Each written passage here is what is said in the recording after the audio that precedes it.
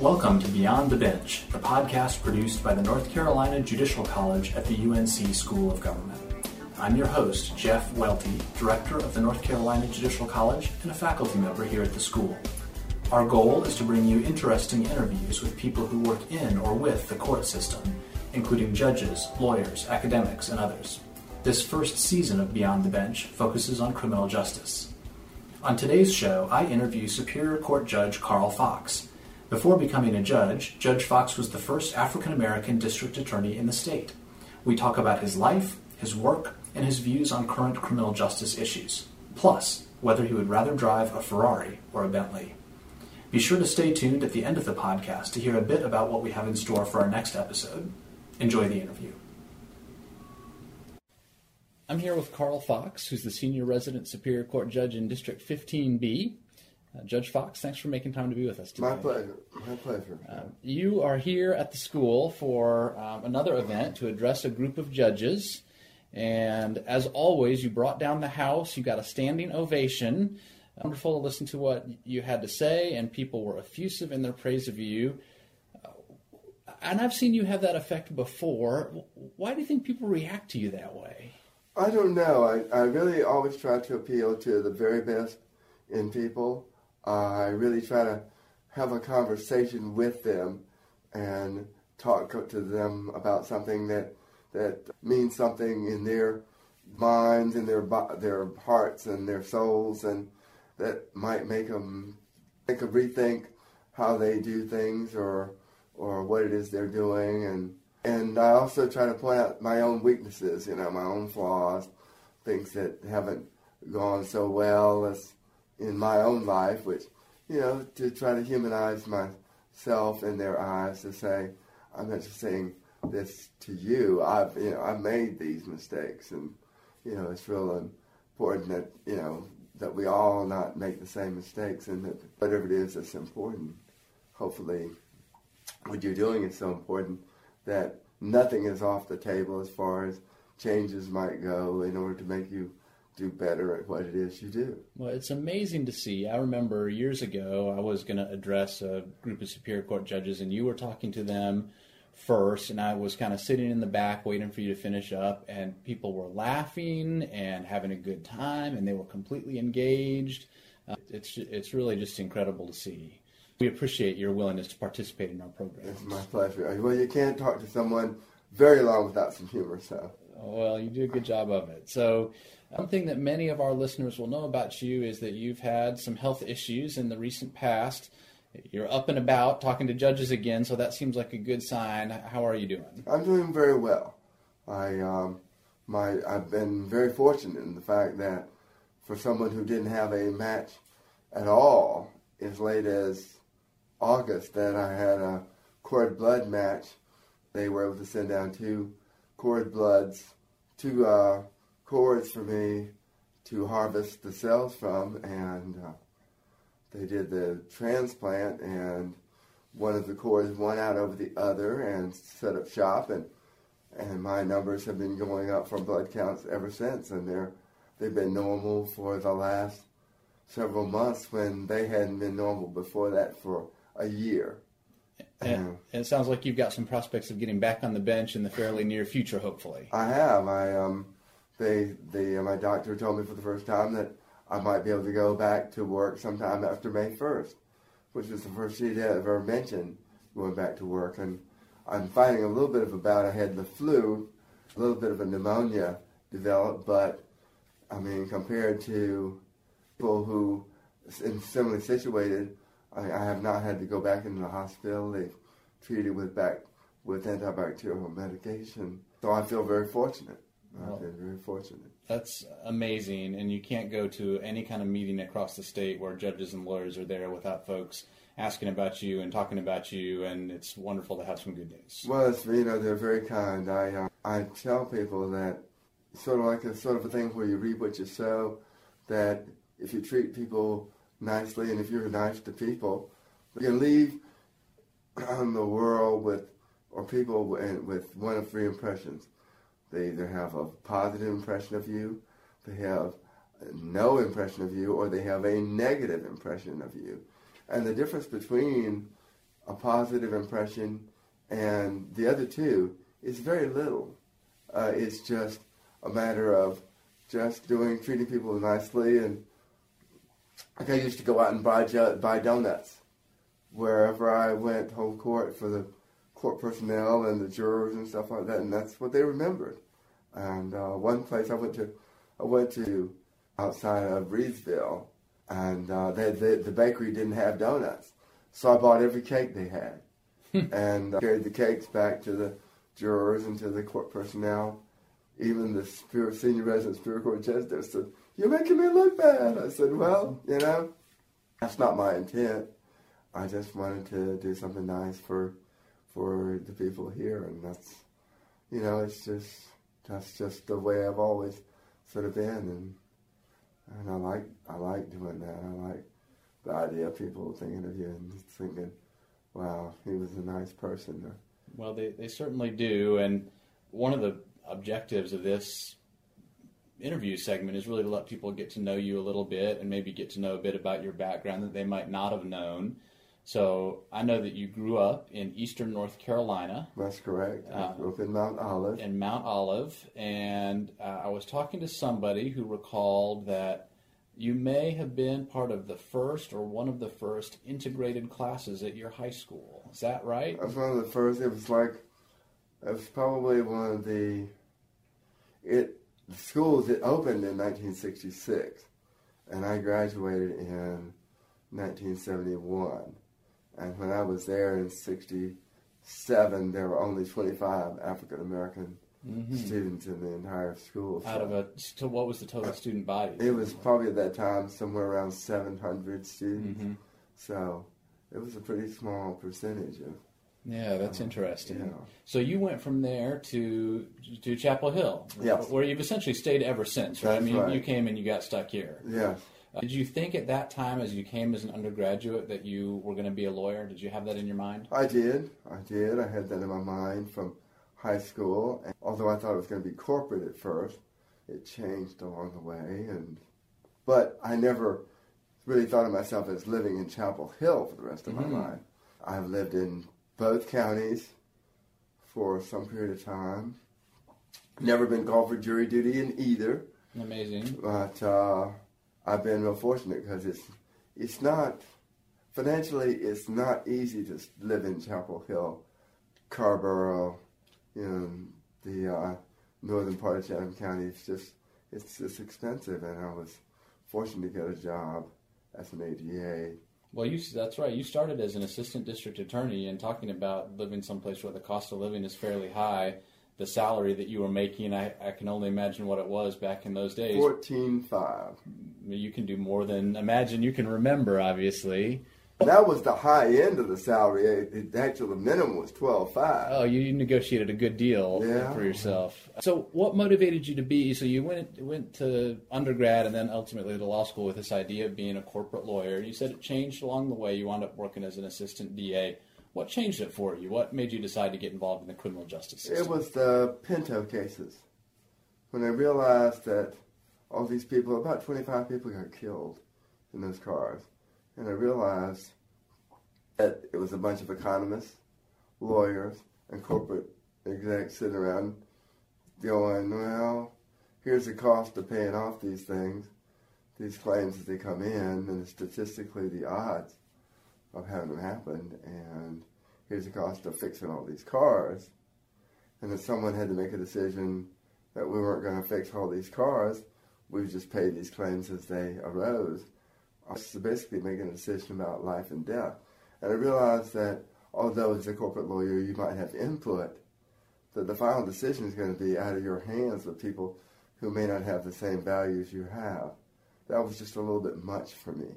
And so I realized, being an ADA, that I could make a difference. I could do justice. I could represent people who were the victims of crimes and things like that. And on the other hand, if someone was innocent, I would be in the best position to know that, and that I could dismiss a case if that was the situation. And I was fortunate enough to work with Wade Barber at the time, who believed and had that similar philosophy.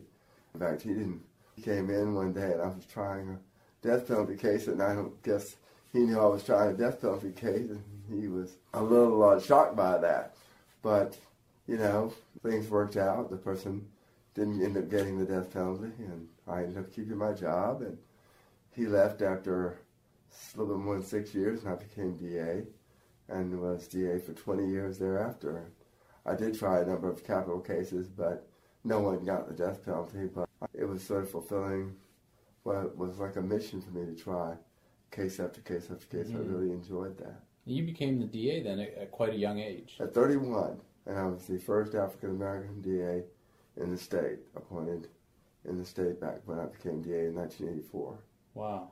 And the funny thing was, I knew that there would be a lot of pressure on me because of being the first DA. In the next election, 3 of us were elected in North Carolina when there had only been 3 of us in the whole country. I was here, Kurt Smoke was in Baltimore, and Norman Early was the DA in Denver. And then we were the only 3 African-American DAs in the entire United States at that time. And then suddenly after an election, there were just as many African-American DAs in North Carolina as there were in the rest of the country. It's an amazing demographic phenomenon. It was. They went on to become mayors. That was never in my plan. Of course, being mayor of Denver or Baltimore is a different thing. Right. Now, speaking of things that were never in your plan, though, my understanding is that even as you were DA and people looked at you and thought that you might make a good judge and that was something that others were talking about for you, it wasn't necessarily something that you were thinking about for yourself. You kind of had to be talked into being a judge. So how did that go about? Well, I enjoyed being a DA. I really hadn't thought about it. I thought it was too sedentary. I just didn't think that there was enough action. I would spend my lunches with the bailiff, reporting the clerk, which didn't appeal to me. But a bunch of judges talked to me about it. And at that time, my ex-wife talked to me about it and indicated to me that I should think about it. When nobody got appointed for months, I thought, well, I'll apply. And I did, and I got named in less than a month. So then maybe that was some kind of a sign that it was the right job for you. Yeah. Somebody showed me an interview I did back in 1985 or 6 in the Carolina Review where I said that at some point I'd probably like to be a judge, and I went. I don't ever remember saying those words. But there they were in black and white, so I clearly said them. That's right. How did it suit you once you got on the job? I mean, was it what you had hoped for? Was it what you'd expected? How did it compare to your notions of what being a judge was going to be like? It was actually, at first I wondered if I'd made a mistake, but the longer I did it, the more I realized it was the best job I'd ever taken, and I was stupid not to have thought about it earlier. So how long have you been on the bench now? It just turned 11 years, March 23rd. Yeah. It's interesting. One of my colleagues was just saying that when she was an undergraduate here and you were the elected DA, she viewed you as the coolest man on the planet, which is probably not something that most elected DAs have said about them. So you really were giving something up by relinquishing your job as DA. That's interesting. Never heard that. Well, but there's a first for everything. Wow, I suppose. That's so surprising even to me. When you think about working as a judge, one of the things you talked with the group of judges here about was asking them, what are you trying to accomplish as a judge? When you put that question to yourself, what do you feel like you're trying to accomplish as a judge?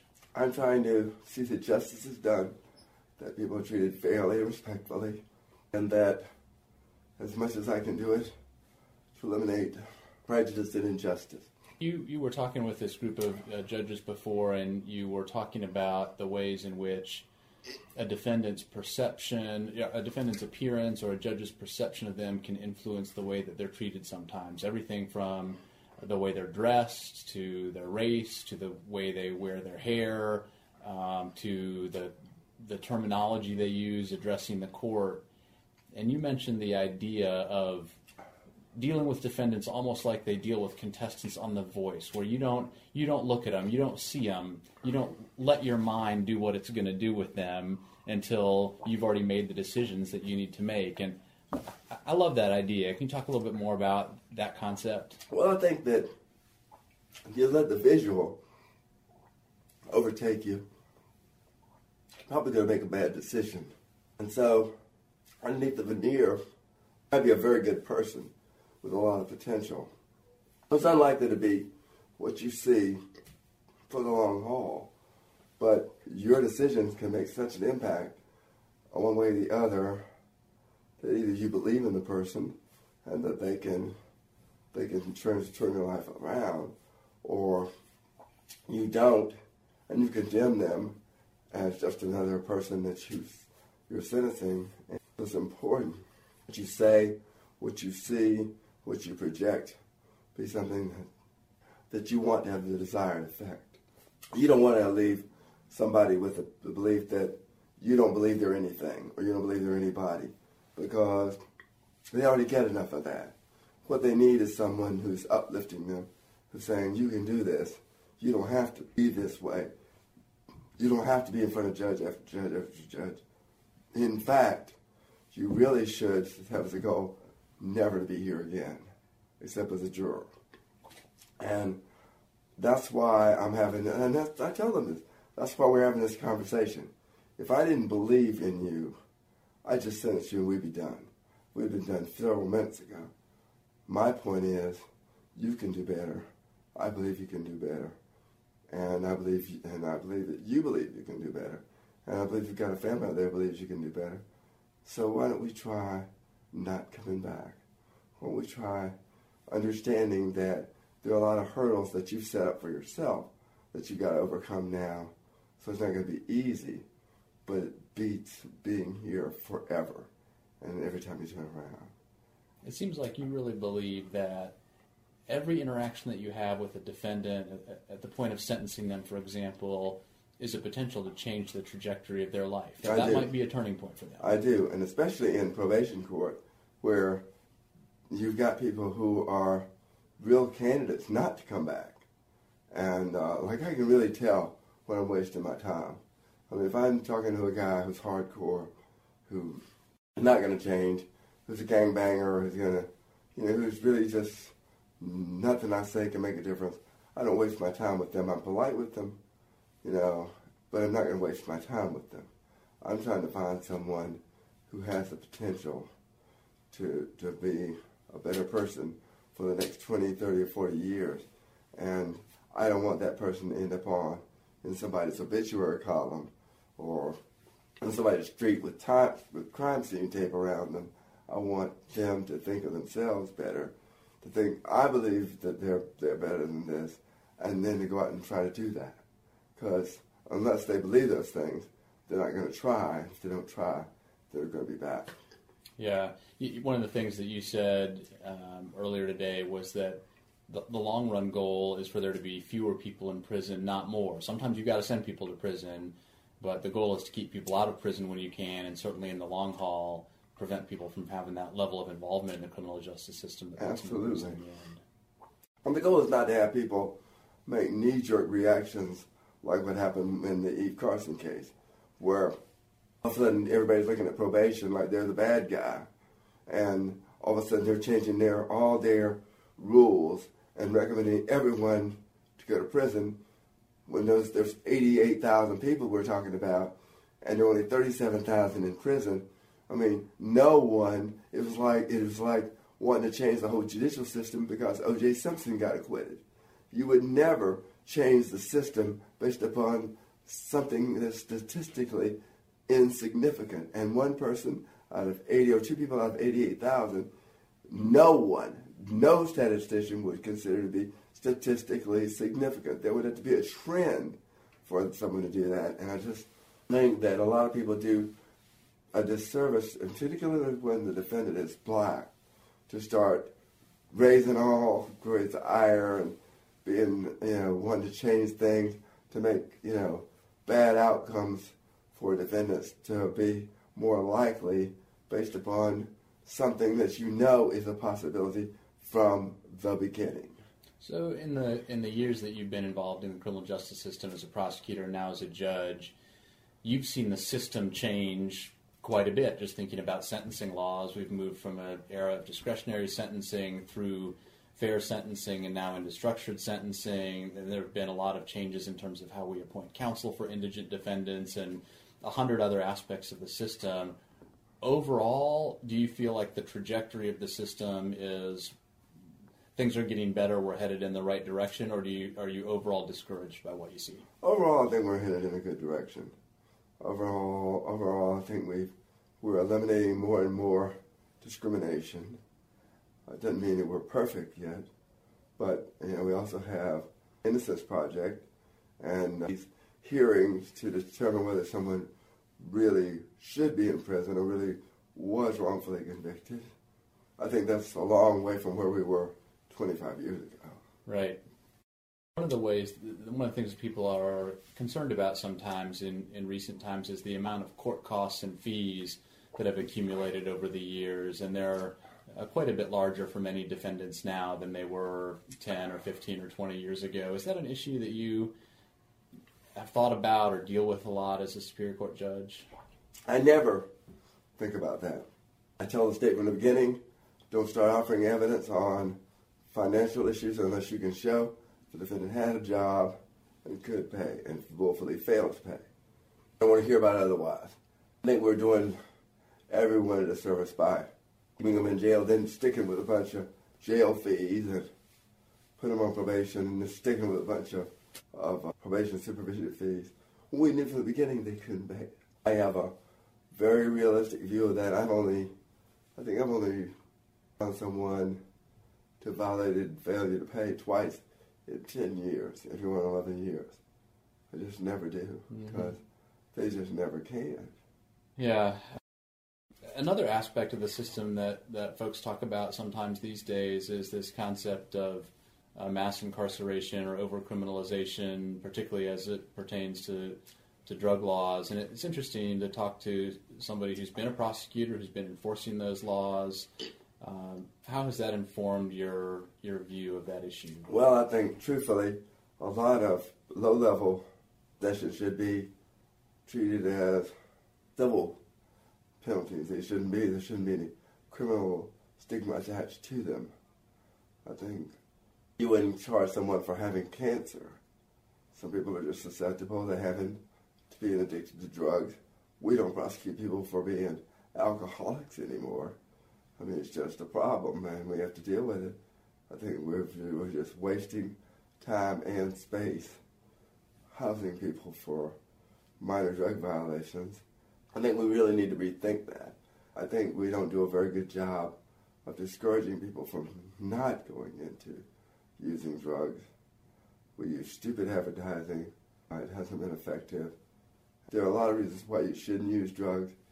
We're just afraid to admit that one of the upsides of using drugs is getting high. I can't deny that.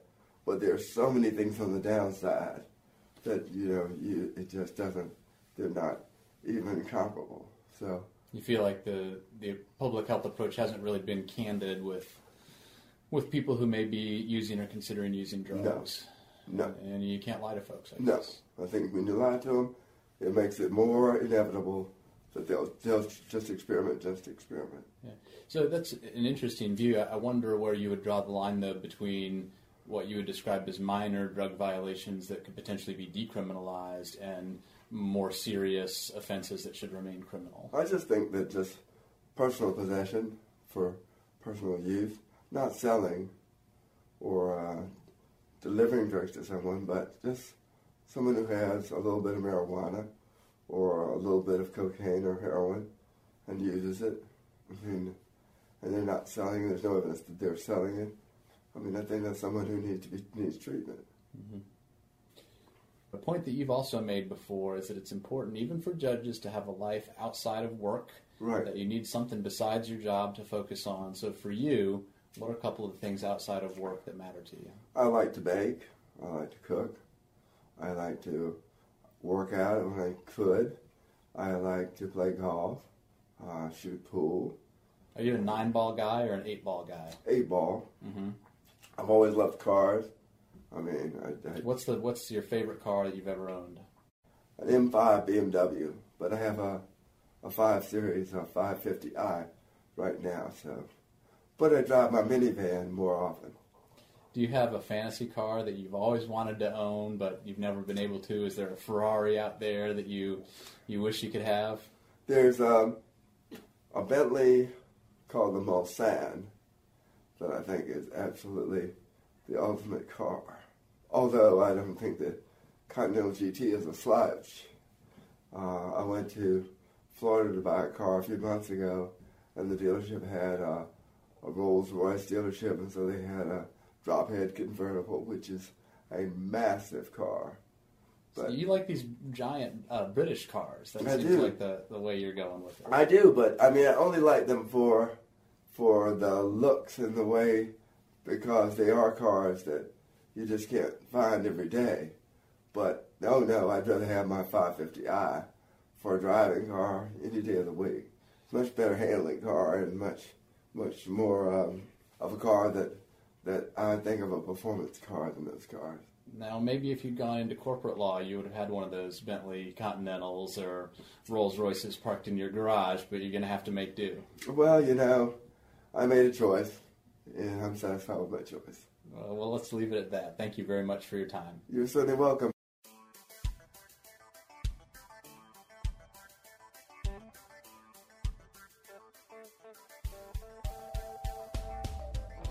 This is Jeff Welty, back at the wheel of the podcast. That concludes this episode of Beyond the Bench. Thanks for listening. We hope you enjoyed it, and if you did, be sure to subscribe to this podcast in iTunes or Stitcher, where you can listen to all of our podcast episodes. Most importantly, leave us a review. Positive feedback helps other people find out about our show. If you have any topics that you think we should cover or people that you think should be interviewed here on Beyond the Bench, pitch us. We'd love to hear from you. You can email me at welty@sog.unc.edu or producer Danielle Rivenbark at daniellepsog.unc.edu. More information about the show is available on the podcast website, podcast.sog.unc.edu. I hope to see you back in 2 weeks with our next episode of Beyond the Bench. That show will include Professor Shay Denning's exploration of the real-world impact of being charged with DWI and an interview with Professor Jamie Markham about the law of absconding from probation. This is your host, Jeff Welty. Podcast adjourned.